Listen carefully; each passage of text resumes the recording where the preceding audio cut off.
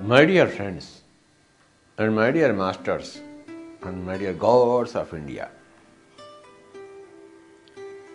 మిత్రులారా, యోగేశ్వర్లారా, దేవుళ్ళారా, గుర్తుంచుకోండి, my dear God's అన్నప్పుడు,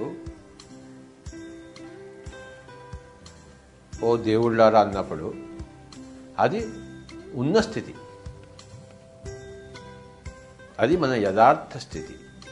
కావాల్సింది ఏంటంటే, మనం పొందవలసిన స్థితి ఏంటంటే ఫ్రెండ్ కావాలి, మాస్టర్ కావాలి, యోగేశ్వరుడు కావాలి. నువ్వు ఆత్మవై ఉన్నావు, నువ్వు దైవం వై ఉన్నావు, కానీ యోగేశ్వరుడు వై లేవు, ఒక పరమ మిత్రుడు వై లేవు. కనుక నువ్వు ఆత్మవై ఉన్నా, ఒక దేవుడివై ఉన్నా, నువ్వు ఒక యోగేశ్వరుడు ఇంకా కావాలి అర్జున. తస్మాత్ యోగి భవ అర్జున, అర్జున యోగివిక అన్నాడు. యోగి భవ అంటే యోగివిక, ఒక యోగేశ్వరుడివిక, ఒక మాస్టర్విక అన్నప్పుడు అర్జునుడు ఏం చేయాలి? ఓహో, నేను యోగిని అవ్వాలా, ఇక నుంచి అవుతాను. ఆయన చెప్పాడు కదా నువ్వు యోగివిక అని, కనుక నేను ఇంక నుంచి యోగిని అవుతాను. ఇంక నుంచి నేను యోగిని కావాలి, అవ్వాలి అనే భావాలను పెట్టుకుంటాను. యద్భావం తద్భవతి. మనము దేని గురించి నేర్చుకుంటున్నాము? యద్భావం తద్భవతి అన్న దాని గురించి నేర్చుకుంటున్నాము. కనుక నేను యోగిని కావాలి, నేను ఒక గురువుని కావాలి, నేను ఒక యోగేశ్వరుని కావాలి, నేను ఒక మాస్టర్ని కావాలి అని మనం లక్ష్యము పెట్టుకుంటే, ఆ లక్ష్యము మన జీవితానికి దిశను సమకూర్చి మనకి ఆ దిశగామిగా మనల్ని తయారు చేస్తుంది. మన లక్ష్యము, మన భావన. యద్భావం తద్భవతి. నువ్వు యోగి భవ అన్నాడు. మరి నువ్వు యోగిగా కావడానికి, యోగిగా కావాలి అనే భావన పెట్టుకోవాలి. ఆ భావానికి ఆ భావము కారణభూతము. భావం ఎలా ఉంటుందో భవము అలా ఉంటుంది. నేనేమి యోగిని అవుతాను, నా వల్ల ఏమి సంభవము అనుకుంటే అవుతావేంటి యోగి? కావు. నేనేమి సంగీతం నేర్చుకుంటాను అనుకుంటే నువ్వు సంగీతం నేర్చుకుంటావు. నేను సంగీతం నేర్చుకోవాలి అనుకుంటే నువ్వు సంగీతం నేర్చుకుంటావు, అది సాధిస్తావు. అంటే నీ భావన ప్రకారమే నీ సాధన ఉంటుంది. సాధన ప్రకారం భావం. నేను మరి ప్రపంచానికంతా ధ్యానం నేర్పిస్తాను అని భావన పెట్టుకుని ఉన్నాను. ఆ భావన ఎప్పుడు పటిష్టం చేసుకుంటూనే ఉన్నాను. తద్వారా మరి ప్రపంచానికంతా ధ్యానం నేర్పిస్తున్నాను. అది నా భావం. ఇప్పుడు గత 30 సంవత్సరాల నుంచి ప్రపంచంలో లక్షల మందికి నేను ఆల్రెడీ ధ్యానం చెప్పడం జరిగింది. అది ఆల్రెడీ నా భావం. ఇది ఎక్కడి నుంచి వచ్చింది? నా భావము నా భావం నుంచి వచ్చింది. భావం నుంచి వచ్చింది. భావం నుంచి భవము. యద్భావం తద్భవతి. నువ్వు యోగివి కా అన్నప్పుడు, నువ్వు యోగివి కావాలి అనే భావనలను నింపుతున్నాడు అర్జునుడి మైండ్లో కృష్ణుడు. సో మై డియర్ ఫ్రెండ్స్, దీనిని మరొకసారి తెలుసుకుందాం మనం. అష్టావక్ర గీతలో ముక్తిని అభిమానించేవాడు ముక్తుడు అవుతాడు, బంధాన్ని అభిమానించేవాడు బద్ధుడు అవుతాడు. నా వల్ల చేత కాదు అనుకున్న వాడికి ఏమీ చేత కావటం లేదు, నా వల్ల చేత నవ్వును అనుకున్న వాడికి చేత నవ్వుతోంది. అంటే నీ భావన క్షేత్రం ఎలా ఉంటుందో నీ యొక్క భవ క్షేత్రం అలా ఉంటుంది. నీ భావనా క్షేత్రాన్ని ఎప్పటికప్పుడు సుపటిష్టం చేసుకుంటూ ఉండాలి. 4 రకాల భావనా క్షేత్రాలు ఉన్నాయి. ఇంగ్లీష్లో చెప్పాలంటే disastrous thinking, negative thinking, positive thinking, miraculous thinking. అంటే డిజాస్ట్రస్ థింకింగ్ అంటే ఆ భావనా క్షేత్రం ఎలా ఉంటుందంటే, ఉదాహరణకు నేను మొట్టమొదటిసారి ఒక స్కూటర్ మీద, ఒక కారు మీద రోడ్ మీదకి వెళ్తున్నాను. మరి వెళ్తున్నాను కనుక నాకు గ్యారంటీగా యాక్సిడెంట్ అవుతుంది అని అది డిజాస్టర్స్ థింకింగ్. అంటే వాడు ఎంత తప్పించుకోవడానికి ప్రయత్నించినా ఏదో ఒకటి యాక్సిడెంట్ అయి వస్తాడు. ఇక నకారాత్మక క్షేత్రం అంటే నెగిటివ్ థింకింగ్ అంటే ఏమైనా జరగచ్చు, కింద పడవచ్చు మీద పడవచ్చు అనుకుంటే అది నకారాత్మక క్షేత్రము.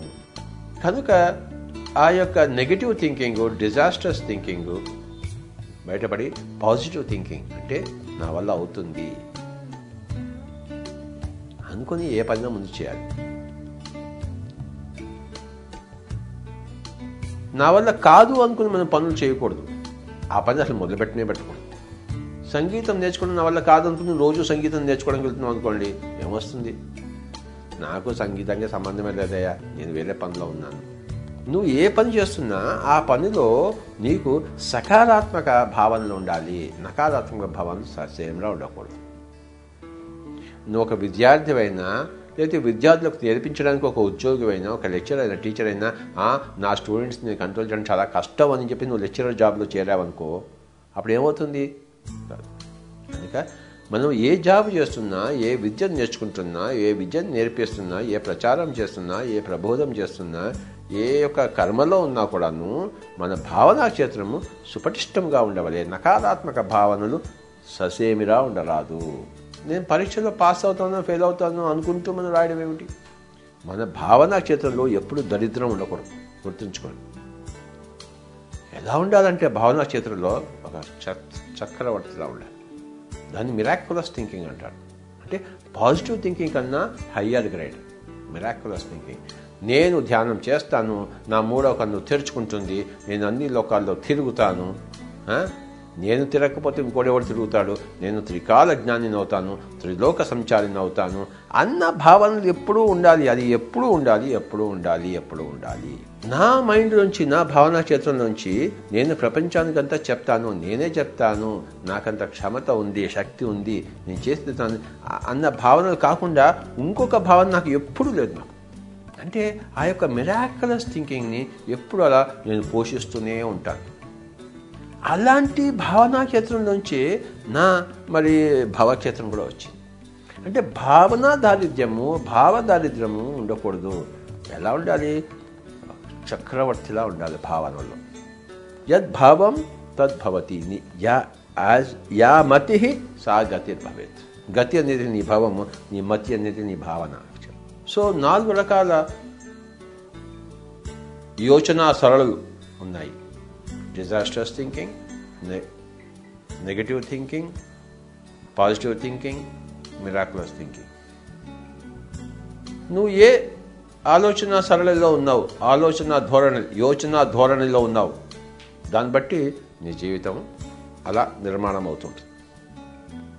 ఇక్కడ ఉంటే ఈ జీవితం వస్తుంది, ఇక్కడ ఉంటే ఈ జీవితం వస్తుంది. Miraculous thinking. యేసు ప్రభు ఏం చెప్పాడంటే తన శిష్యులతో, చూడండి, మీరు నా దగ్గర తిరుగుతున్నారు, నా యొక్క సంగతులన్నీ చూస్తున్నారు, నన్ను నమ్మారు. కానీ నా దగ్గరికి రాకుండా, నన్ను చూడకుండా నన్ను నమ్మేవారు మీకన్నా గొప్పవాడు అన్నాడు. కరెక్టే కదా? అతనితో తిరిగి, అతనితో ఉండి, అతన్ని చూసి, అతని మహిమలు చూసి, అతని శక్తి చూసి, ప్రత్యక్షంగా చూసి నమ్మేవాళ్ళకన్నా అసలు చూడకుండా నమ్మేవాళ్ళు ఎంత గొప్పవాళ్ళు.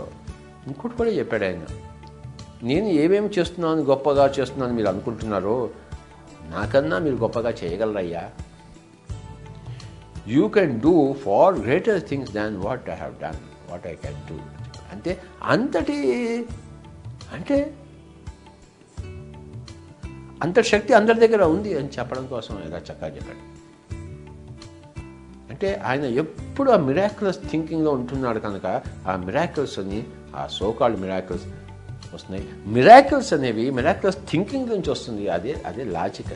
అదేదో ఊరికే రాదు. అది మబ్బులు లేకుండా వర్షము రాదు, విత్తనం లేకుండా వృక్షం రాదు. ఆ మిరాక్యులస్ థింకింగ్, ఆ భావన క్షేత్రం లేకుండా ఇక్కడ మిరాక్యులస్ రావు. అలాగే ఫెయిల్యూర్స్, ఆ నెగిటివ్ థింకింగ్ వస్తాయి. ఉపద్రవాలు అనేవి ఆ విధమైన ఆలోచన సరళి లోంచి వస్తుందన్నమాట. మాకు ఒక కజిన్ ఉన్నాడు, ఆయన గొప్ప డాక్టరు, కంటి డాక్టరు. కానీ ఆయన ఇంట్లో ఎప్పుడు దొంగతనాలు జరుగుతుండేవి. ఆయన ఎప్పుడు భయస్తుడు అనమాట, విపరీతమైన భయస్తుడు. ఇంట్లోంచి బయటికి వెళ్తే ఇంట్లో అన్ని దోచుకుపోతాడేమో కూడా, డాక్టర్ ఇవ్వండి. దానికి ఏం చేసేవాడు, ఇంట్లోంచి బయటకు వెళ్ళినప్పుడు తాళం ఇట్టిట్టలాగి తాళం మీద ఇంకో తాళం వేసి వెళ్ళేవాడు. ఆ రిక్షా వాడు, ఆటో వాడు ఇవన్నీ చూసుకుని వాడు ఫోన్ చేసి చెప్పాడు, బాబు ఇవాళ ఈ ఇంటి చూసుకో అని చెప్పేసి. చక్కగా వచ్చి దొంగలు పడేవారు, ఉన్నవన్నీ ఊడ్చుకుని పోయేవారు. ఇతను 2 రోజులు ఊడ్చి వచ్చిన తర్వాత చూసావా నేను అనుకున్నదే అయింది. నువ్వు వెళ్ళేటప్పుడు అలా అంతా అవన్నీ చేయకుండా ఉంటే ఆ రిక్షా డ్రైవర్కి, ఆటో డ్రైవర్కి ఏవి సోషల్ అందేవి కావు, నీ ఇంట్లో దొంగతనాలు జరిగేవి కావు. కానీ నా ఇంట్లోనే దొంగతనాలు జరుగుతున్నాయి, నాకు ఎంతో అనుభవం ఉంది, నేను వెళ్ళిన ప్రతిసారి మా ఇంట్లోనే దొంగలు పడ్డారు అంటే నువ్వే అలా క్రియేట్ చేసుకో. నీ యొక్క ఆ విపత్కర ఆలోచన ధోరణి సరళి ద్వారా. డిజాస్ట్రస్ థింక్ అంటే ఆ విపత్కరమే నువ్వు ఎప్పుడు ఆలోచిస్తున్నావు, ఆ ఉపద్రవమే, అది నీ భావన ఎప్పుడు విపత్కరమే. తల్లి ఏం చేస్తుంది, నా కొడుకు స్కూల్కి వెళ్ళి వస్తే ఏ దారి కింద పడతాడో, ఏ డ్రైవర్ ఏ కారు కింద పడతాడో, ఎప్పుడు అవే ఆలోచనలు ఆవిడకి, తల్లికి. ఈ భావనలు అక్కడ పోయి అక్కడ వాళ్ళని ప్రభావితం చేస్తుంటాయి.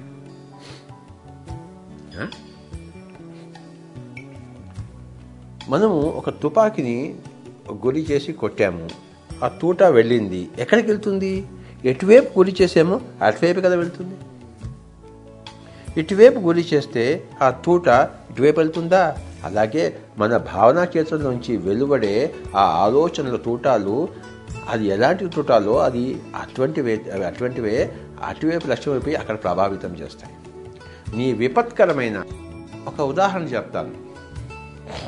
ఇది క్షుద్ర మాంత్రికులు ఉపయోగించే విధానం. ఒక చిన్న మట్టి బొమ్మ చేసుకుందాం. చేసి మట్టి బొమ్మ చేసి 2 కాళ్ళు 2 చేతులు ఒక తలకాన్ని పెట్టేసి క్షుద్ర మాంత్రికులు చేస్తుంటారు. వాడికి ఎవడో శత్రువు ఉంటాడు, ఆ శత్రువు పేరు తిరుపతి రెడ్డి అని పెట్టుకుందాం. ఆ తిరుపతి రెడ్డి, ఓకే, వీడిని నేను చంపాలి. ఆ మాంత్రికులు ఏం చేస్తుంటాడంటే ఆ చిన్న మట్టి విగ్రహం పెట్టుకుని కూర్చుని, ఇది తిరుపతి రెడ్డి 6 నెలలు తన మనస్సు శక్తిని అంతా తిరుపతి పెడతాడు. పెట్టేసి ఒకరోజు ఏం చేస్తాడంటే తెలుసా, ఆ చెయ్యి వచ్చేస్తే తిరుపతి రెడ్డి చెయ్యి విలుగాక అని చెప్పేసి, ఇక్కడ తిరుపతి రెడ్డి పటాకం ఉంటుంది. ఇక్కడ వీడికి ధ్యానం లేకపోతే. క్షుద్ర మాంత్రికులు అంటే తమ భావనా శక్తితో అంతగా చేస్తుంటారు. దీన్నే మన వాళ్ళు చేతబడి అవన్నీ అంటారు. అంత భావనా క్షేత్రం యొక్క అది మిస్యూస్, కానీ క్షేత్రం పనిచేస్తుంది. దీన్ని మన వాళ్ళు దిష్టి తీసేయడం అంటారు. అంటే ఆ నెగిటివ్, ఆ విపత్కరమైన దృష్టి, ఆ యొక్క ఉపద్రవ దృష్టి మనం ఆ దృష్టి తీసేయడం అంటాం. అంటే ఆ భావనకి ఈ భావనకి కౌంటర్ అన్నమాట. అలాగే మనం ఇంకొకరిని హాని చేయడం, మనల్ని మనం హాని చేసుకుంటున్నాం మన భయాలతో, మన క్షుద్ర భావనలతో, మన విపత్కర ఆలోచన సరళితో, ఉపద్రవ పూరితమైన మన యోచన సరళితో మనం ఏం చేస్తాం, మనమే ఉపద్రవాలు కలిగి. వాడు నన్ను తిడతాడేమో అని చెప్పేసి వాడి ఇంటికి వెళ్ళామనుకోండి, వాడు గ్యారంటీగా తిడతాడు. వాడు నన్ను చక్కగా ముద్దు పెట్టుకుంటాడు అని మనం వెళ్ళామనుకోండి, వాడు పిలిచి ముద్దు పెట్టుకుంటాడు. అంటే మనం ఎలాంటి భావనలు మనలోంచి మనం ప్రకంపింప చేస్తున్నామో అక్కడికి వెళ్ళి ఆ పనులు నెరవేరుతూ ఉంటాయి. యద్భావం తద్భవం. కనుక డిజాస్టర్స్ థింకింగ్ ఎప్పుడు మర్చిపోయి, నెగిటివ్ థింకింగ్ మర్చిపోయి పాజిటివ్ థింకింగ్లో ఉండి మిరాక్యులస్ థింకింగ్లోకి ఎగరాకాలి. నా దగ్గరికి అందరూ వస్తుంటారు, అథవా నేను అందరి దగ్గరికి పోతుంటాను. నేను అందరిలోనూ ఒక బుద్ధత్వాన్ని చూస్తాను, కనుక అతను బుద్ధుడు అవుతాడు. అక్కడ అందరిలో ఒక పనికిరాని వెధవలను నేను చూశాను అనుకోండి, అందరూ పనికిరాని వెధవల్లానే ఉంటారు. నా భావనా క్షేత్రం ఇంకొకరి మీద పనిచేస్తుంటుంది, నా భావనా క్షేత్రం 100% నా మీద పనిచేస్తుంటుంది. కనుక నా భావనా క్షేత్రంలో మనం సుపటిష్టంగా ఉండవలే. నో డిజాస్టర్స్ థింకింగ్, నో విపత్కర ఉపద్రవ ఆలోచన సరళి, నో నెగిటివ్ థింకింగ్, నో నకారాత్మక భావనా సరళి. మరి సకారాత్మకంగా ఉండాలి. మరి ఒక అద్భుతకరంగా మిరాక్యులస్గా ఉండాలి.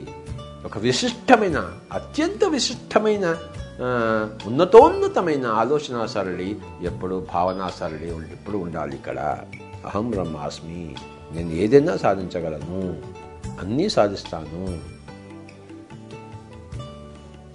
నాకు శోకం అనేది లేదు, నాకు అనుమానం లేదు, నాకు అవమానం లేదు, నేను లోక కళ్యాణకారిని. ఆ భావనలు ఎప్పుడు అలా సుపటిష్టం చేస్తూ ఉండాలి. యద్భావం తద్భవతి. I will do everything, I'm capable of everything అని అనుకోకపోతే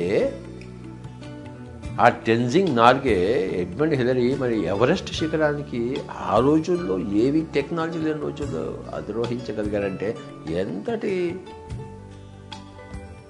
మధ్యలో చనిపోయిన వాళ్ళు చాలామంది ఉన్నారు. చనిపోవడం ఎలాగో చనిపోవచ్చు, కానీ ఆ ప్రయత్నం అనేది గొప్పతనం. ఎవరెస్ట్ని నేను అధిరోహించాలి అన్న ప్రయత్నమే గొప్పతనం. చచ్చిపోయిన వాళ్ళు గొప్పవాళ్ళే, బతుకున్న వాళ్ళు గొప్పవాళ్ళే, కానీ ఆ ప్రయత్నం చేసిన వాళ్ళే గొప్పవాళ్ళు. చావు రావచ్చు,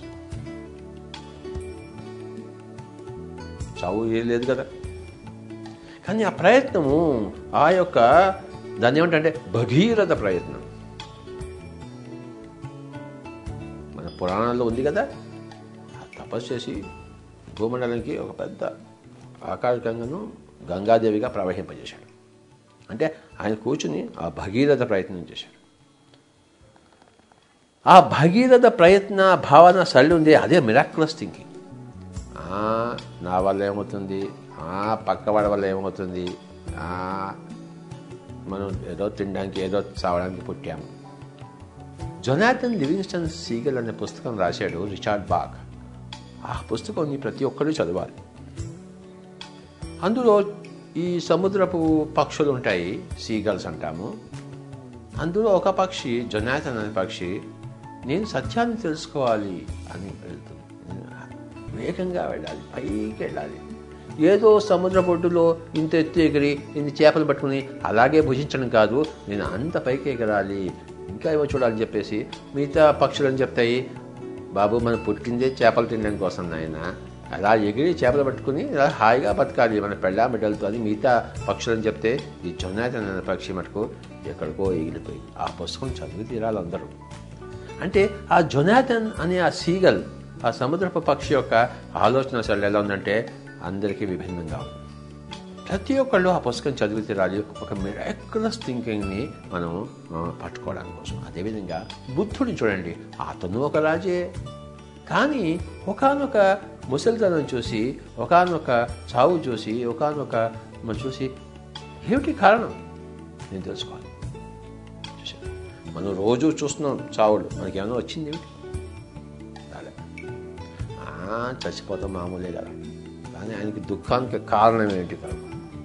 వాడు చచ్చిపోతే నేను చచ్చిపోయినట్లు లెక్క, వాడికి ముసలితనం వస్తే నేను ఇప్పుడే ముసలి అని అయిపోయినట్లు లెక్క, వాడికి రోగం వస్తే నేను రోగి అయిపోయినట్లు లెక్క, నాకు రోగం వస్తుంది. అసలు ఏమిటిదంతా? ఒక సాధువు పట్టుకుని వచ్చాడు. ఏమయ్యా నువ్వేంటి సాధువు అంటే, సార్ నేను సత్యం కోసం ప్రయత్నం చేస్తున్నాను, నేను సత్యం పొందలేస్తానన్నాడు. సరే నువ్వు ఎవరెవరి దగ్గర ట్రై చేస్తున్నావు నాకు లిస్ట్ అంతా అయ్యాను, గురువులు అంతా లిస్ట్ తీసుకుని దుబ్బేశాడు లిస్ట్. అంటే ఆయన భగీరథ ప్రయత్నం చేశాడు బుద్ధుడు.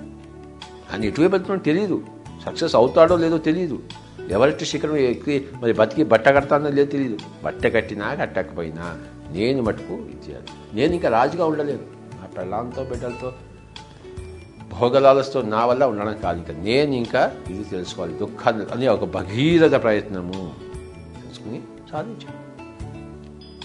బుద్ధుడు సాధించాడు, మరి మనం ఎందుకు సాధించాం? మనం కూడా మిరాక్యులస్ థింకింగ్ని పట్టుకున్నవాళ్ళే. అంటే ఆయన భావనలు అలా ఉన్నాయి కనుక నేను తెలుసుకుని తీరాలి దుఃఖం యొక్క మూలము అని తెలుసుకుని తీరాలి అని తెలుసుకుని తీరాడు ఆయన 5.5 సంవత్సరాల్లో. అలాగే ధ్రువుడిని వాళ్ళ నాన్నగారు సరిగ్గా చూడలేదు. అప్పుడు ఇతను కోపం వచ్చేసి అక్కడ పోయి కూర్చోమంటే ఇక్కడ కూర్చున్నాడు. అదే ధ్యాన మెడిటేషన్ మొదలుపెట్టాడు. అంటే ధ్రువతార అయ్యాడు. ఒకనొక ధ్రువుడు ధ్రువతార అయ్యాడు. అంటే ఒక పెద్ద స్టార్ సిస్టమ్కి సృష్టికర్త అయ్యాడు. అంటే ఆ తపస్సు అక్కడి నుంచి అక్కడికి తీసుకెళ్ళింది.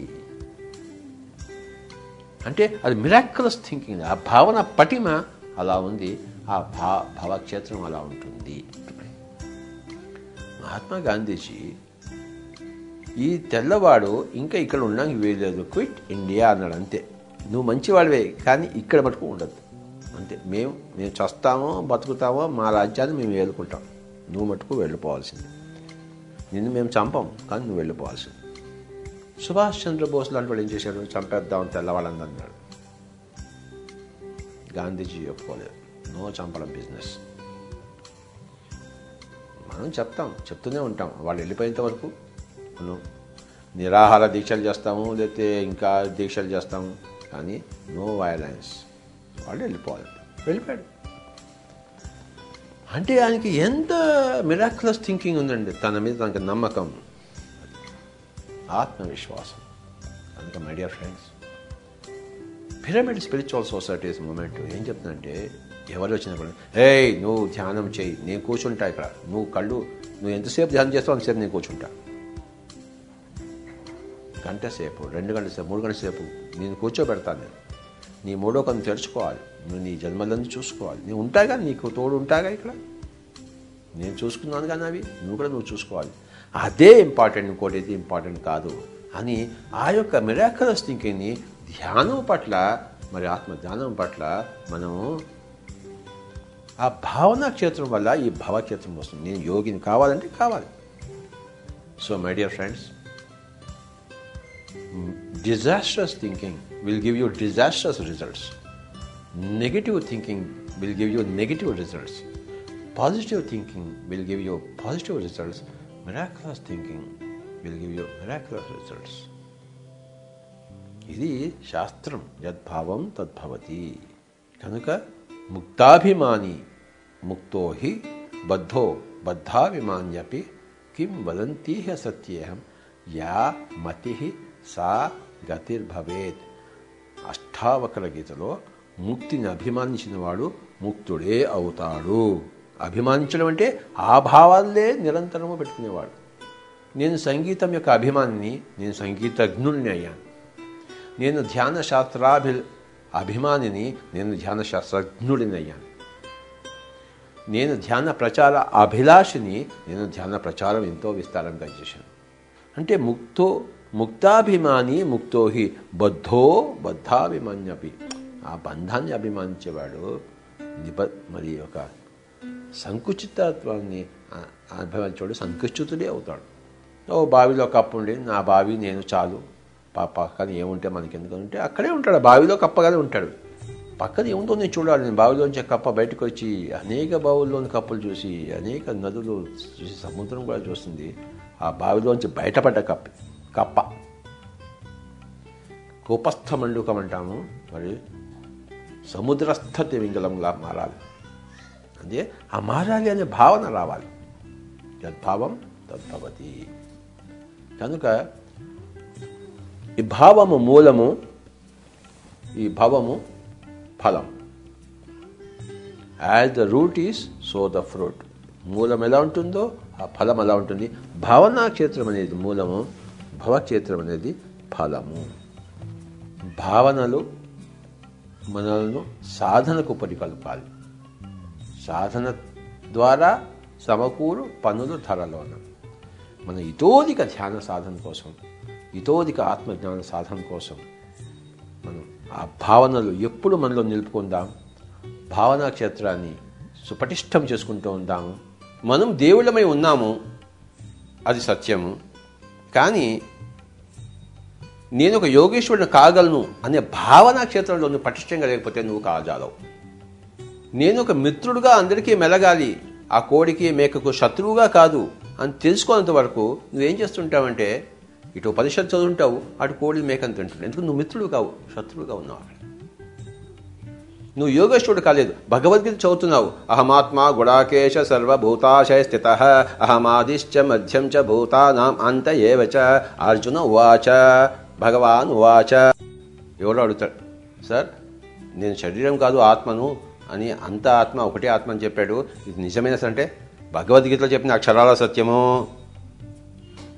ఈ ప్రపంచం అంతా మాయా. కానీ ఆ డాక్టర్ ఏమన్నాడు చూడు, అంటే ఈ ప్రపంచం అంతా మాయాన్ని నువ్వు పరిశీలించి చదివి భగవద్గీత చదివి తెలుసుకున్నాడు, కానీ తాను చదివిన మీద తనకి నమ్మకం లేదు. అంటే భావనా క్షేత్రం పటిష్టం కాలేదు. అక్కడ వాదిస్తాడు, ఈ భగవద్గీతే కరెక్ట్, ఇంకోటి ఏది కరెక్ట్ కాదని చెప్పి. ఇందులో భగవద్గీత ప్రతి వర్డ్ కరెక్ట్ అంటే నిజంగా కరెక్టే అది. తను వాదన కూడా చేస్తాడు, కానీ డాక్టర్ దగ్గరికి వెళ్తున్నాడు, చికెన్ తింటుంటాడు. అంటే ఆ చికెన్ పట్ల మిత్రత్వం లేదు. నువ్వు మిత్రుడుగా ఉండాలి. నువ్వు ధ్యానం చేయవు, ధ్యానం అవన్నీ అక్కర్లేదండి, నా దగ్గర భగవద్గీత ఉందిగా, భగవద్గీత నా గుండెల్లో నిండిపోయి ఉంది, కానీ డాక్టర్ దగ్గరికి కీళ్ళ నొప్పులకి వెళ్తాం. భగవద్గీత నిండిపోయి ఉంటే అందులో ఉద్ధరేదాత్మనాత్మను అని కూడా చెప్పాడు, అది నిండలేదా? అది నిండలేదు. అంటే యేసు ప్రభువుని నమ్ముకుంటారు క్రిస్టియన్స్, డాక్టర్ దగ్గరికి ఎందుకు వెళ్తున్నావు? మరి యేసు ప్రభు నేను రక్షిస్తాడు అనుకున్నావే, మరి నీకు డాక్టర్ ఎందుకు? అంటే మన భావనా క్షేత్రంలోనే, మన భక్తి క్షేత్రంలోనే, మన విశ్వాస క్షేత్రంలోనే ఏంటో ఉన్నాయన్నీ. శాస్త్ర క్షేత్రంలో, మన సైన్స్ క్షేత్రంలో, ఫీల్డ్ ఆఫ్ ట్రూత్లోనూ లొసుగులే, భావనా క్షేత్రంలో లొసుగులే, వేరసి అంతా లొసుగులే, అస్తవ్యస్తమైన జీవితం. బుద్ధుడు ఈ ఫీల్డ్ ఆఫ్ సైన్స్కి, శాస్త్ర క్షేత్రానికి ప్రతీక, విశ్వాస క్షేత్రానికి ప్రతీక యేసు ప్రభు, భావనా క్షేత్రానికి అని చెప్పాడు. ఆయన ఎప్పుడు జడవలేదు దేనికి. ఎవడు నరుకుతున్నా, చంపుతున్నా, మేకులు వేసి కొడుతున్నా తన తండ్రి తను విశ్వం, తండ్రి వీళ్ళని వదిలిపెట్టేసాడు, వీళ్ళకి ఏం తెలియదు పాపం. అంటే తన నిజమైన నా తల్లి ఈ తండ్రి, ఈ తల్లి ఈ తండ్రి కాదని తెలుసుకున్నాడు. భౌతిక క్షేత్రం తను కాదని తెలుసుకున్నాడు. చూసారా, ఈ స్త్రీ, ఈ పురుషుడు, వీళ్ళిద్దరు నా తల్లిదండ్రులు కాదు, నా తండ్రి వేరే. అంటే ఆత్మక్షేత్రంలో ఉంటున్నవాడు అక్కడ తన విశ్వాసాన్ని ఉంచుకున్నాడు. మనమేమో బైబిల్ చదువుతూ క్రిస్టియన్ చర్చిలు కట్టుకుంటూ ఈమె నా తల్లి అంటాం. అక్కడ నా తల్లిదండ్రులు, అది మన నా తల్లి అండి, నన్ను పుట్టించిందండి అంటే ఇంకా నీకు ఈ తల్లి నేను పుట్టించింది అనమాట. అంటే నువ్వు ఇంకా శరీర క్షేత్రం నేను అనుకుంటున్నావు. ఈమె నా తల్లి, ఈమె నా తండ్రి అని నువ్వు నమ్మినన్న రాళ్ళు హృదయంలో నువ్వు ఇంకా భౌతిక క్షేత్రంలో ఉన్నావు. అంటే నీ భావనా క్షేత్రం అంటే భౌతిక క్షేత్రానికి అటాచ్ అయి ఉంది, నీ భావనా క్షేత్రము ఆత్మక్షేత్రానికి అటాచ్ కాలేదు. యేసు ప్రభు యొక్క భావనా క్షేత్రము ఆత్మక్షేత్రానికి అటాచ్ అయి ఉంది. బుద్ధుడు అసలు భావనా క్షేత్రమే లేదు, ఆయన ఉట్టి ఆత్మక్షేత్రం అంతే, అలా ఉన్నాడు. శూన్యక్షేత్రం, ఆత్మక్షేత్రం కూడా కాదు, శూన్యక్షేత్రం. బుద్ధుడు ఆత్మక్షేత్రం కూడా కాదు, అది ఇంకా కొంచెం ఒక స్టెప్ వెళ్ళి అంతా శూన్యం బై అన్నాడు, శూన్యక్షేత్రంలో ఉన్నాడు. చార్వాకులు మెటీరియలిస్ట్ ఏమంటారు తెలుసా? జగత్ సత్యం, ఈ జగత్తే సత్యం నాయన, బ్రహ్మ మిథ్యా, జీవో జగదైవ నాపరః. ఈ జగత్తే సత్యము, ఇది కాకుండా ఇంకే బ్రహ్మతత్వము లేదు. జీవుడంటే ఈ జగత్తే, యాటమ్స్ అండ్ మాలిక్యూల్సే, బోన్స్ అండ్ మజిల్సే, ఇంకోటి ఏది కాదు అంటారు. ఆది శంకరాచార్యులు వారు అద్వైతులు అని చెప్పడానికి తిప్పికొట్టడానికి ఏమన్నా తెలుసా? జగన్మిథ్యా, బ్రహ్మ సత్యం, జీవో బ్రహ్మైవ నాపరః. ఈ జగత్ అనేది లేనిదైనా బ్రహ్మ అనేది సత్యము కనుక ఈ జీవుడు అనేది ఇది కాదు, అది కనుక ఇంకోటి ఇది సత్యం కాదు. ఇంకోసారి చెప్తాను. చార్వాకులు ఏమన్నారు? జగత్ సత్యం, బ్రహ్మ మిథ్య. ఏదో చనిపోయిన తర్వాత ఆత్మ ఉంటుంది అనుకుంటున్నాడు పిచ్చోళ్ళారా, అంతా హుళక్కి, మీకు బుద్ధి లేదు, మీ బుద్ధి గడ్డి తినింది, ఈ కంటికి కనబడేదే సత్యం. జగత్ సత్యం, బ్రహ్మ మిథ్య, జీవో జగదైవ. ఈ యాటమ్స్ చూసే జీవుడు నాయన. శంకరాచార్యుల వారు దానికి ఏం చెప్తారు? ఇది రాంగ్ నాయన, అది కరెక్ట్. జగన్ మిథ్య, బ్రహ్మ సత్యం, జీవో బ్రహ్మైవ నాపరః. అంటే బుద్ధుడు ఏం చెప్పడు సార్? జగత్ శూన్యం, బ్రహ్మ శూన్యం, జీవో శూన్యైవ నాపరః. ఈ జగత్తు శూన్యం నాయన, అక్కడ ఉన్నది కూడా శూన్యం నాయన, జీవుడు అసలు శూన్యమైన ఆయన, నాపరః, శూన్యం తప్ప ఇంకోటి ఏమి లేదు, అంతా emptiness. That is the final truth. అయితే ఆ ఫైనల్ ట్రూత్కి చేరేంత వరకు మన పిరమిడ్ స్పిరిచువల్ సొసైటీ ఒక మూడవ దాన్ని ప్రతిపాదిస్తోంది. ఎందుకంటే ఆ బుద్ధుడి దగ్గర చేరడానికి ఇది పనికి వస్తుంది, లేకపోతే పనికి రాదు. కనుక మన బుద్ధుడి దగ్గర చేరడానికి ఆ పరమ మహాపరినిర్వాణ స్థితికి ఏమిటంటే ఆ మహాపరినిర్వాణం దాని యొక్క నిర్వచనం ఏం చెప్పాడు బుద్ధుడు? జగత్ శూన్యం బ్రహ్మశూన్యం జీవో శూన్య ఇవ నాపరః. ఆ స్థితికి చేరడానికి మనం కొద్దిగా మాడిఫై చేసుకుని ఏం చెప్పాడంటే అర్థం చేసుకునే రీతిలో కామన్ మ్యాను జగత్ సత్యం, ఇదంతా కరెక్టే. అంటే చార్వాకుల దగ్గర నుంచి జగత్ సత్యం తీసుకున్నాం, ఇదంతా కంటికి కనబడుతోంది కదా, అవును కదా, జగత్ సత్యం తీసుకోకంచి. బ్రహ్మ సత్యం, చార్వాకుల దగ్గర నుంచి జగత్ సత్యం అని తీసుకున్నాము, మరి అద్వైతుల శంకరాచార్యుల దగ్గర నుంచి బ్రహ్మ సత్యం అని తెలుసుకున్నాము. రెండూ సత్యాలేనాయన. జగత్ సత్యం బ్రహ్మ సత్యం జీవో ద్వయమపి, జీవుడు రెండూను. ఇది ఎంత కరెక్టో అదంత కరెక్టు, అదంత కరెక్టు ఇదంత కరెక్టు. ధ్యానం చేసి అన్నీ చూసుకోవచ్చు నువ్వు. జగత్ సత్యం బ్రహ్మ సత్యం జీవో ద్వయమపి అంటే రెండూను, ద్వయమపి అంటే రెండూను నా పరహ, ఈ రెండూ కాకుండా ఇంకోటి లేడు అని తెలుసుకున్నప్పుడు ఇది అభ్యాసం చేస్తుంటే చివరికి బుద్ధస్థితి వస్తుంది. ఏమిటంటే జగత్ శూన్యం బ్రహ్మ శూన్యం జీవో శూన్యవ నా పరహ అని ఆ స్థితి వస్తుంది, అభ్యాసం చేస్తూ వస్తుంది. వచ్చినప్పుడు అప్పుడు ఆ శూన్య స్థితిలో ఉంటూ శూన్యస్థితిని అంతా చూస్తూ ఆ శూన్యస్థితిలో రకరకాల కర్మకాండాలను క్రీడాకలాపాలను అందరి చేత జరుగుతున్న అన్ని శూన్యస్థితుల చేత జరుగుతున్న ఆ యొక్క బ్రహ్మాండమైన లీలను ఎలా వీక్షిస్తుంటాడంటే అలా వీక్షిస్తుంటాడు. కనుక మై డియర్ ఫ్రెండ్స్, ఈ 4 ఉన్నాయి, 4టిని ఇంకోసారి చెప్తాను. చార్వాకుడు ఏం చెప్తాడంటే జగత్ సత్యం బ్రహ్మమిద్య జీవో జగదైవ నా పరహ అంటాడు. ఇది మరి పేటరైపోయినప్పుడు దీనికి విరుద్ధంగా చక్కటి సూత్రం ఇచ్చాడు ఆదిశంకరాచార్యులు. ఎందుకంటే అది దీన్ని కౌంటర్ చేయడం కోసమే, లేకపోతే కాదు. ఆయనకి తెలుసు జగత్ సత్యం అని చెప్పేసి, కానీ దీన్ని కౌంటర్ చేయడం కోసం జగన్ మిథ్యా నాయన, ఊరికే ఎగబడి తింటున్నావు పిచ్చోడా, చచ్చిపోయిన తర్వాత ఏమవుతావు చూసుకో, చేస్తావు, చచ్చిపోయిన తర్వాత చేస్తావు నువ్వు. కనుక దాన్ని చక్కగా సవరించడం కోసం ఆదిశంకరాచార్యులు ఎంత బ్రహ్మాండంగా చెప్పారు. జగన్ మిథ్య బ్రహ్మ సత్యం, అది ఉంది నాయన, నువ్వు ధ్యానం చేయలేదో నీకు తెలియదు, నేను ధ్యానం చేసింది నాకు తెలుసు నాయన, ఓ మూర్ఖుడా, అది ఉంది నాయన. బ్రహ్మ సత్యం జీవో బ్రహ్మైవ నా పరహ, యాక్చువల్లీ జీవుడు ఈ శరీరం కానే కాదు అది అని చెప్పాడు, కరెక్ట్గా చెప్పాడు. అయితే బుద్ధుడు ఇంకా ముందుకెళ్ళిపోయి అంటే ఆయన పరాకాష్ట కదా, అంటే దాన్ని కూడా అదే పరాకాష్టాన్ని శంకరాచార్యులు కూడా అనుభవించారు, కానీ కామన్ మ్యాన్కి కొంచెం దిగి వచ్చి చక్కగా చెప్పాడు అనమాట. బుద్ధుడు దిగి వచ్చేదని కాదు, బుద్ధుడు పండితులందరికీ చెప్పినా ప్రజలందరికీ ఏం చెప్పాడంటే నువ్వు ఆనాపాన సచ్చి మాంసం తినద్దని చెప్పి రెండే చెప్పాడు. అదే మనం చేస్తాం.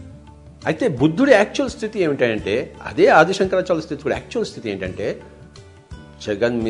జగత్ శూన్యం బ్రహ్మశూన్యం జీవో శూన్యవ నా పరహ. జగత్ శూన్యం బ్రహ్మభి శూన్యం జీవ, కానీ జీవుడు ఉన్నాడు. ఈ జగత్ శూన్యమైన బ్రహ్మ శూన్యమైన జీవుడు అనేవాడు ఉన్నాడు, ఆ జీవుడు కూడా శూన్యమే ఉన్నాడు, కానీ ఆ వాడు శూన్యుడు. చూసారా, చాలా కష్టం అర్థం చేసుకోవడం. అంటే ఎంత ధ్యాన స్థితి ఉంటే కానీ ఇది అర్థం కాదు. జగత్ శూన్యం బ్రహ్మశూన్యం జీవో శూన్యవ, జీవుడు అనేవాడు ఉన్నాడు, కానీ వాడు మళ్ళీ శూన్యుడు నా పరహ.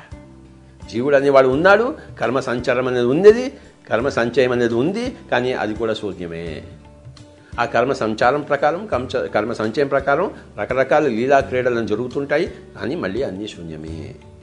ఒక నీటిలో గీత గీస్తాం, గీత గీసినప్పుడు ఉంది, మళ్ళీ చూస్తే అక్కడ ఏం గీత లేదు అక్కడ. అంటే ఒకప్పుడు నుండి ఒకప్పుడు ఏంది శూన్యమే కదా. కనుక పిరమిడ్ స్పిరిచువల్ సొసైటీ అన్నిటికీ చక్కటి సమన్వయం చేస్తే ఏం చెప్తుందంటే శూన్యం అంటే నీకు అర్థం కాదని చెప్పేసి ఇది సత్యమే అది సత్యమే అయినా రెండు సత్యాలు తెలుసుకో.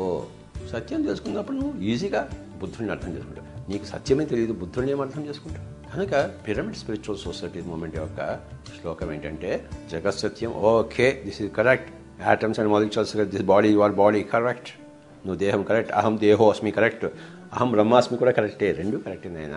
రెండుని చూసుకో, మధ్య మార్గంలో ఉంటూ. రోజుకి 24 గంటలు ఉన్నాయి, 12 గంటలు నీ యొక్క సంసారం చూసుకో, 12 గంటలు ధ్యానం చేయి. అది మధ్య మార్గం అంటే, బుద్ధుడు చెప్పిన మధ్య మార్గం అదే. కనుక ఈ 4 శ్లోకాలు దయచేసి అందరూ వీటి గురించి బాగా ఆలోచించాలి. ఇంకొకసారి చెప్తాను. చార్వాకుడు ఆపాదింపబడింది, చార్వాకుడు చాలా గొప్పవాడు, అండర్స్టాండ్, వాడు ఒక మహా ఋషి. కనుక ఆ మహారుషి చక్కటి విషయాలు చెప్తాడు. మనకి అర్థం చేసుకోవడంలో లోపం ఉంటుంది. ఆయన ఏం చెప్పాడంటే, ఊరికే అందరూ పైలోకాల కర్మకాండాలు చేస్తుంటే వాడికి విసుగొచ్చి పైలోకాలు లేదరా అన్నాడు. వాళ్ళు ఇహలోకాన్ని ఎంజాయ్ చేయడం మర్చిపోయి ఇందోకాన్ని అందరూ సఫరింగ్ ఇస్తూ తండ్రి చనిపోయని చెప్పేసి ఆత్మపిండాలు ఇస్తూ వాడికి విసుగొచ్చి అవన్నీ లేవురా, ఇక్కడ ఎంజాయ్ చేయన్నాడు. కరెక్టే. మరి జగత్ సత్యం బ్రహ్మ మిథ్య జీవో జగదైవ నాపరః. Absolutely perfect. శంకరాచార్య వాళ్ళు జగన్మిథ్య బ్రహ్మ సత్యం జీవో బ్రహ్మైవ నాపరః. Absolutely perfect. బుద్ధుడు వచ్చేసి జగత్ శూన్యం బ్రహ్మ శూన్యం జీవో శూన్యైవ నాపరః. Absolutely perfect. Pyramid spiritual society movement. జగత్ సత్యం బ్రహ్మ సత్యం జీవో ద్వయమపి నాపరః. కనుక మై డియర్ ఫ్రెండ్స్, ఇవన్నీ కూడా పరమ సత్యాలని ఎవరైతే తెలుసుకుంటాడో వాడు తెలుసుకుని ఉన్నవాడు. అంటే వాడు నిజమైన ఆ శాస్త్రక్షేత్రంలో పండినవాడు. ఆ శాస్త్రక్షేత్రంలో పండినవాడు. ఆ పండిన శాస్త్రం మీద తన భావనా క్షేత్రాన్ని సుపటిష్టం చేసుకుంటున్నవాడు. అనేక సద్గ్రంథాల పఠనం ద్వారా, సత్పురుషుల మరి సంపర్కం ద్వారా, సుశోభితమైన ధ్యాన సాధన ద్వారా ఆ భావనా పటిమను ఈ యొక్క జ్ఞానక్షేత్రం పట్ల పటిష్టం చేసుకున్నవాడు. ఏమిటి? నీ వాస్తవానికి నువ్వే సృష్టికర్తవు. నీ మంచి వాస్తవాన్ని నువ్వే సృష్టించుకో. దాని వెంటపడి సంగీతం వెంటపడితే సంగీతం వస్తుంది, శాస్త్రం వెంటపడితే శాస్త్రం వస్తుంది. ఆ వెంటపడమనే నీ భావనా క్షేత్రాన్ని సుపటిష్టం చేసుకోవడం. వెంటపడాలిగా. ఒకరోజు బుద్ధుడి దగ్గరికి వెళ్ళేసి 2 రోజులు విని బుద్ధుడిది బుద్ధ మొత్తం విన్నాను, టాటా బాయ్ బాయ్ అంటే టాటా బాయ్ బాయ్ చెప్తాడు. ఎవరికి నష్టం? ఆ 2 రోజుల్లో చెప్పిందే జీవితంతో చెప్తుంటాడు. కానీ నువ్వు జీవితాంతం వింటూనే ఉండాలి బుద్ధుడి దగ్గర. అప్పుడే కానీ నీ పటిష్టం కాదు. నేను నేర్చుకున్నాను హిందోళ రాగం సగ మద నిస ని ద మగ జ నేర్చుకున్నాను. కానీ జీవితాంతం వింటూనే ఉండాలి అందరి దగ్గర. అప్పుడు ఇంకా పటిష్టం, ఇంకా పటిష్టం, ఇంకా పటిష్టం, ఇంకా పటిష్టం, ఇంకా సునాదం, ఇంకా సుస్వరం, ఇంకా యొక్క సుశోభితం అవుతూ ఉంటుంది కదా. అందుకే మన భావనలు ఎప్పుడూ కూడా అలా నింపుకుంటూ ఉండాలి భావనా క్షేత్రంలో. అంటే మనం ఏ పుస్తకాలు చదువుతామో, ఎవరి మాటలు వింటామో అవే మన భావనలుగా ఉంటాయి కదా. అంటే ఎలాంటి పుస్తకాలు చదవాలి, ఎలాంటి వాడి మాటలు వినాలి అంటే ఆ పుస్తకాలు చదవడం మూలాన, ఆ మాట వినడం మూలాన అలాంటి భావనలే ఉంటాయి. కనుక అలాంటి భావనా క్షేత్రమే నాకు ఉండాలి. అది పటిష్టం చేసుకునే భావనా క్షేత్రం ఉండాలి. ఎప్పుడు అలాంటి ఆలోచనలు, అలాంటి మాటలను వినాలి. కనుక దాని వెంటే పడాలి. అంటే నిరంతర స్వాధ్యాయము, నిరంతర సత్సంగ సంగతి, నిరంతర ధ్యానం. ఒకసారి ధ్యానం చేశాను, నువ్వు శరీరం బయటకు వచ్చావు, నీ ఆత్మను తెలుసుకున్నావు, అయిపోయింది. ఏంటి మళ్ళీ మళ్ళీ చేస్తున్నా. నాకు కళ్యాణి రాగం తెలుసు, మరి మోహన రాగం తెలుసు అంటే తెలుసా అంటే తెలుసు. అభ్యాసం చేయవలసిన అవసరం లేదంటే ఇంకా బోర్డంత అభ్యాసం చేయవలసిన అవసరం ఉంది. అయ్యా నీకు ఇందో రాగం తెలుసున్నావు కదా, మళ్ళీ ఎందుకు అభ్యాసం చేస్తున్నావు అంటే తెలుసు, అది కరెక్టే. కానీ అభ్యాసం చేయవలసిన అవసరం ఉంది, ఎంతైనా ఉంది, అది కరెక్టే. చూసారా? నువ్వు భగవద్గీత అంతా అర్థం చేసుకున్నావు కదా, తెలుసుకున్నాను, మళ్ళీ మళ్ళీ ఏం చూస్తున్నావు? అయ్యా బాబు మళ్ళీ మళ్ళీ చదవాల్సిందే, మళ్ళీ మళ్ళీ 10 మంది చేత వినాల్సిందే, 10 కోణాల్లో దాన్ని చూస్తుండవలసిందే, 10 ప్రవచనాలు వింటూ ఉండాల్సిందే. మళ్ళీ మళ్ళీ భగవద్గీత వెనక పేకాడుతుంటామేమిటి? అందుకే విన్నాను, కానీ మళ్ళీ వినాల్సిందే. నాకు ఇందోళ రాగము, కళ్యాణ రాగం తెలుసు, కానీ మళ్ళీ మళ్ళీ నేను దాన్ని తెలుసుకుంటూ ఉండవలసిందే 10 మంది ద్వారా. అంటే నా మనసులో ఎప్పుడు ఆ భావాలు ఉండాలి, పటిష్టం చేసుకుంటుండదు. అప్పుడే నా నోటి నుంచి ఆ హిందోళం ఇంకా బాగా వస్తుంది. అథవా నా కర్మక్షేత్రం నుంచి నా జ్ఞానక్షేత్రం మరింత ప్రస్ఫుటం అవుతుంది. ముక్తాభిమాని ముక్తో హి బద్ధో బద్ధాభిమాన్యపి కిం వదంతీహ సత్యేహం యా మతి సా గతిర్భవేత్. అష్టావకర గీతలు. ముక్తిని అభిమానించేవాడు ముక్తాభిమాని. ముక్తోహి. కొంతమంది తమ భావనా క్షేత్రంలో నేను మానవ మాత్రుని, నాకు వస్తుంది ఏమిటి ముక్తి? బుద్ధుడంటే దైవాంశ సంభూతుడు, నేను కోతి అంశ సంభూతుడిని. ఎక్కడ దైవాంశ సంభూతుడు, ఎక్కడ నా కోతి లాంటి మనిషిని? అబ్బే అంటే వాడు ముక్తిని అభిమానించట్లేడు. తన వల్ల అవుతుందంటే అతను నమ్మటమే లేడు, విశ్వాసమే లేదు వాడికి. భావనా క్షేత్రంలో చాలా వీక్గా ఉన్నాడు. కనుక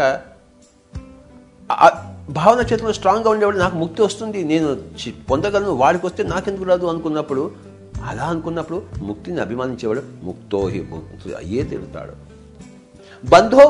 బద్ధో బద్ధాభిమాని చెప్పి బద్ధం అంటే నా వల్ల కాదబ్బా, వాడు బద్ధుడే అవుతాడు. చూశాడు అంటే భావనా క్షేత్రం యొక్క మహిమని అలా విరజమ్ముతున్నాడు అష్టావక్రుడు, చెప్తున్నాడు, ప్రకాశింపజేస్తున్నాడు.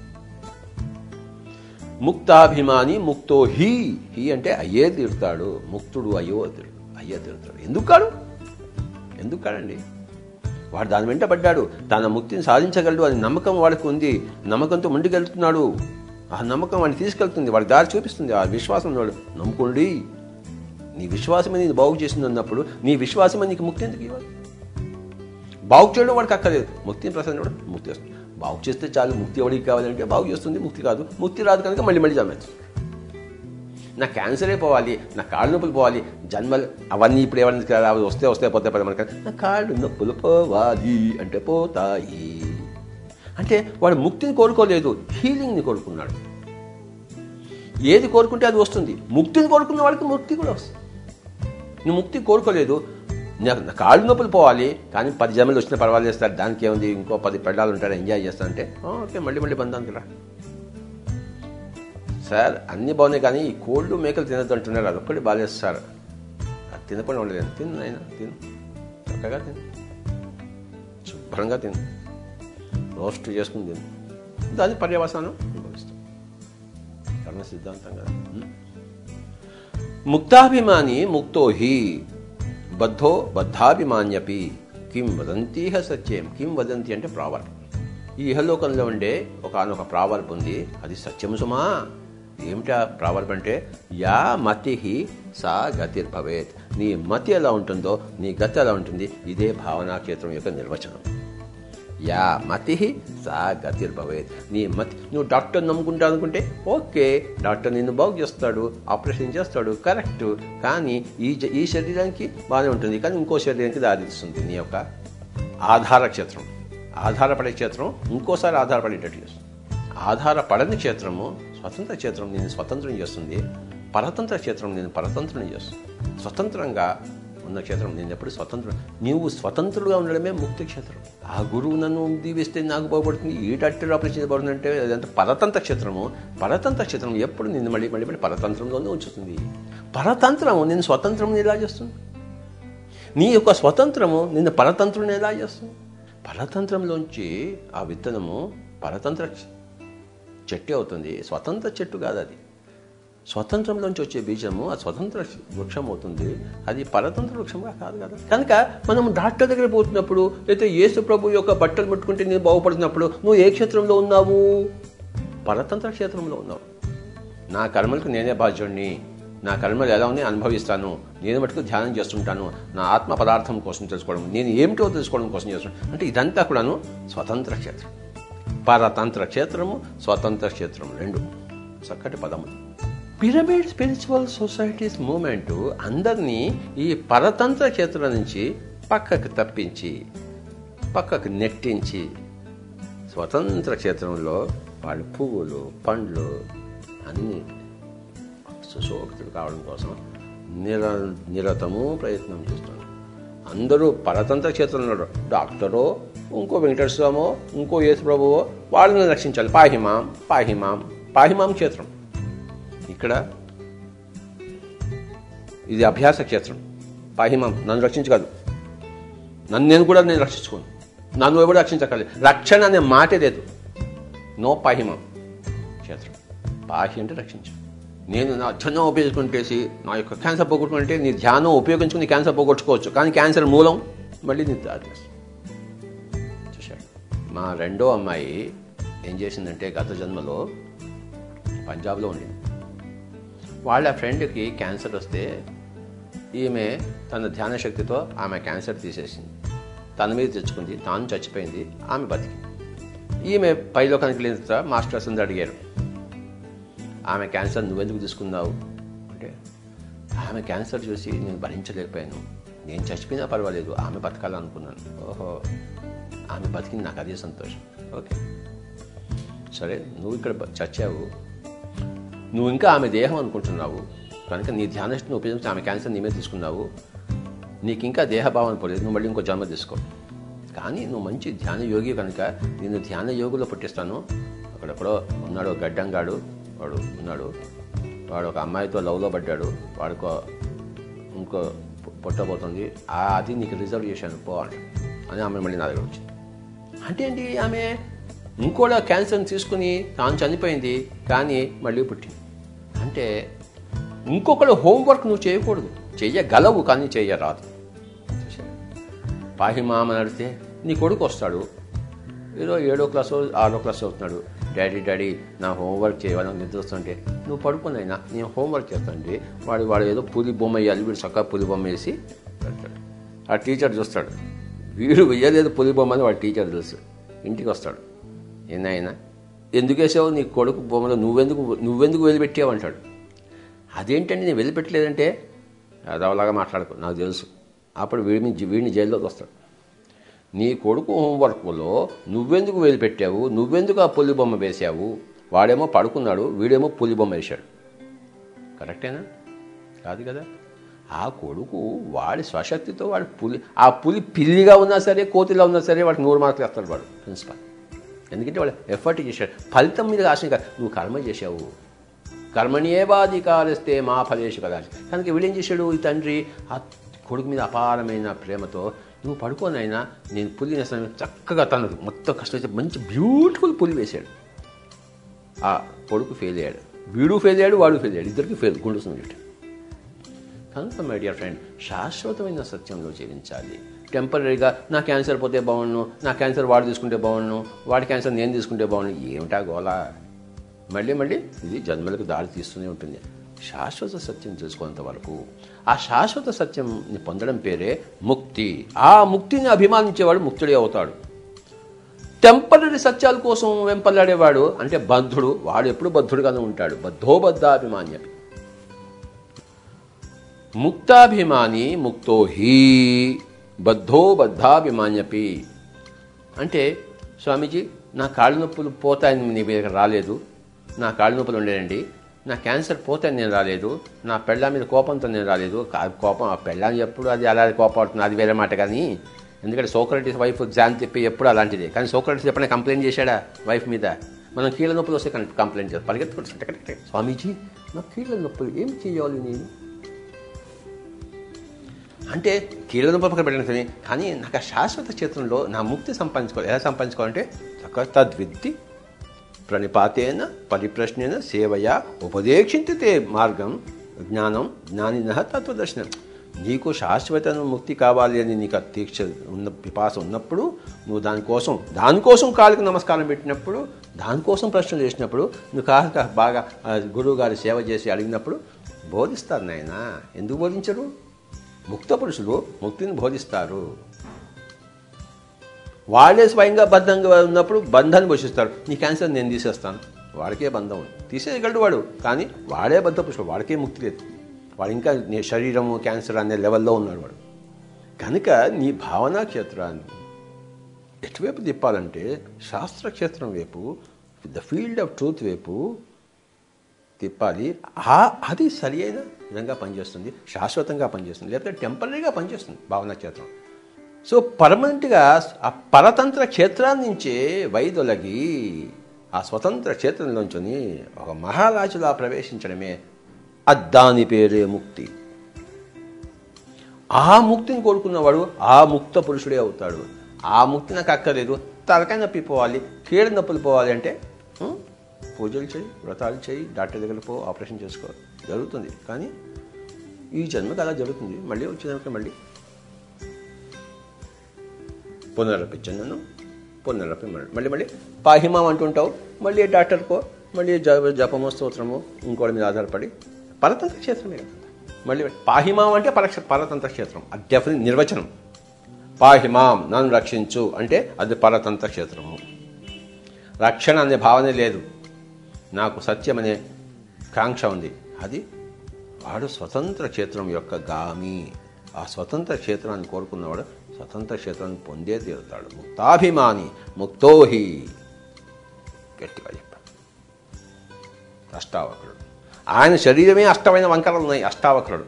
అని ఎప్పుడే కంప్లైంట్ చేశాడా? కాలు ఇలా ఉంటుంది, చెయ్యి ఇలా ఉంటుంది, ముక్కు ఇలా ఉంటుంది, పెదవులు ఇలా ఉంటాయి, 8 వంకరలు, అష్టావక్రుడు. చైనాలో ఒక అతను ఉండేవాట. అతనికి అన్నీ బాగానే ఉన్నాయి, చిటికిన వెళ్ళి కొంచెం ఇలా వంగి ఉండటం. దానికోసం అందరు డాక్టర్కి వెళ్ళారు, జీవితం అంతా ఇది సరి చేసుకోవడం కోసం. సరి కాలేదు అది. అంటే జీవితం అంతా చిటికిన వేలు బాగాలేదు అని చెప్పేసి 80 ఏళ్ళంతా జీవితం వ్యర్థం చేసుకున్నాడు. ద్వార వెంకట స్వామి నాయుడు చిటికిన వేలు కాదు, కళ్ళే లేవు ఆయనకి. చక్కగా వైద్యంగా నిష్ణాతుడయ్యాడు. బీతోవెన్ చిటికిన వేలు సంగతి కాదు, వీడికి చిటికిన వేలే జీవితం అంతా వ్యర్థం చేసింది. బీతోవెన్కి ద్వారం వెంకట స్వామి నాయుడు గారికి కళ్ళే లేవు, కానీ వాడు సంగీత సామ్రాజ్యాన్ని వెళ్ళాడు. కళ్ళు లేవని ఏడవలే, కీళ్ళ నొప్పులను ఏడవలే. కొంతమంది అలా ఏడుస్తుంటారు. మై డియర్ ఫ్రెండ్స్, నువ్వు దేనికోసం మరి జీవిస్తుంటే దాన్ని బట్టి తెలిసిపోతుంది నీ యొక్క ఆత్మ యొక్క దివ్యత ఎలా ఉందో, లేకపోతే ఆత్మ యొక్క అధ్వాన్న స్థితి ఎలా ఉందో.